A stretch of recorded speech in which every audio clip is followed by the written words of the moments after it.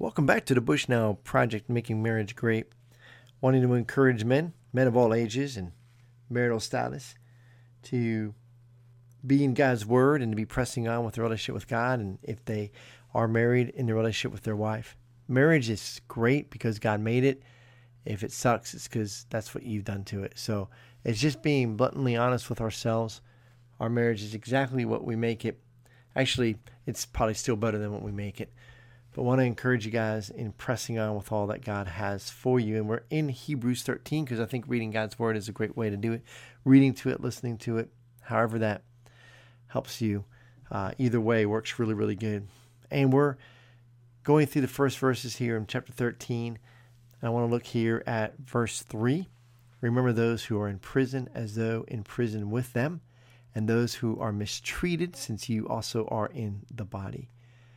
So one is to remember those who are in prison. There is obviously a part of the community that is in prison. The church is being persecuted at this point when the sermon is preached.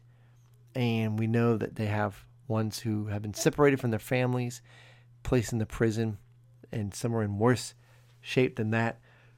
And then it even goes on to talk about as though in prison with them. So imagine if you were in prison with them. Well, and when you start to think that way, it really helps you to pray for them, right? The discomfort of being in prison, having absolutely no control over what's going on in your life, having no way to respond to your loved one's needs because you're in prison.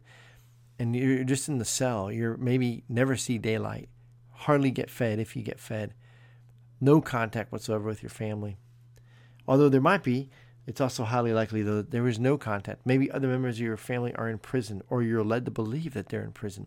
All these realities that you're dealing with. So today, there are still Christians who are in prison because of their faith. And the verse continues to go on. And those who are mistreated, people in many parts of the country who lose their jobs because they became born again or kicked out of their families. And so we need to be realizing they're a part of our body, and we need to be praying for them. And when we think about other men and other women and other children who are being persecuted because of their faith in Jesus Christ, it makes some of the things that we're dealing with maybe seem a little bit less heavy. I want to say less, maybe more petty, but it's pretty not petty, whatever you're dealing with, except that just to realize it's probably a lot less heavy than some of the realities that our brothers and sisters are dealing with as they walk with Jesus and are having everything taken away from them, including their family. But they still love Jesus. They still have their faith, but they have nothing else. And for you and for me to really pray for them as if we were with them, so that there's a concentrated focus on what is going on in a persecuted church. It's a concentrated focus on the reality that we may not understand, the hardship that some of our brothers and sisters are literally going through because of their faith in Jesus Christ. And that we are asked here in Hebrews chapter 13, verse 3, to pray for them. And what does that look like? Well, simply getting together with your wife or your family, holding hands, giving thanks to God that you have each other and you have time right now, and praying specifically, God, we have brothers and sisters that we don't even know by name, but you do, that right now cannot hold hands with their spouse because they are in prison. They've been separated from their families. Or maybe they can hold hands, but they're in a cold place where they do not have control of when the next time they'll get to walk outside or get a meal or use normal facilities. They may be in cages. They may be in a cave. Whatever it might be, Lord, help us to understand the gravity of that. But Father, more than anything, lift them up, encourage them, strengthen them, give them peace.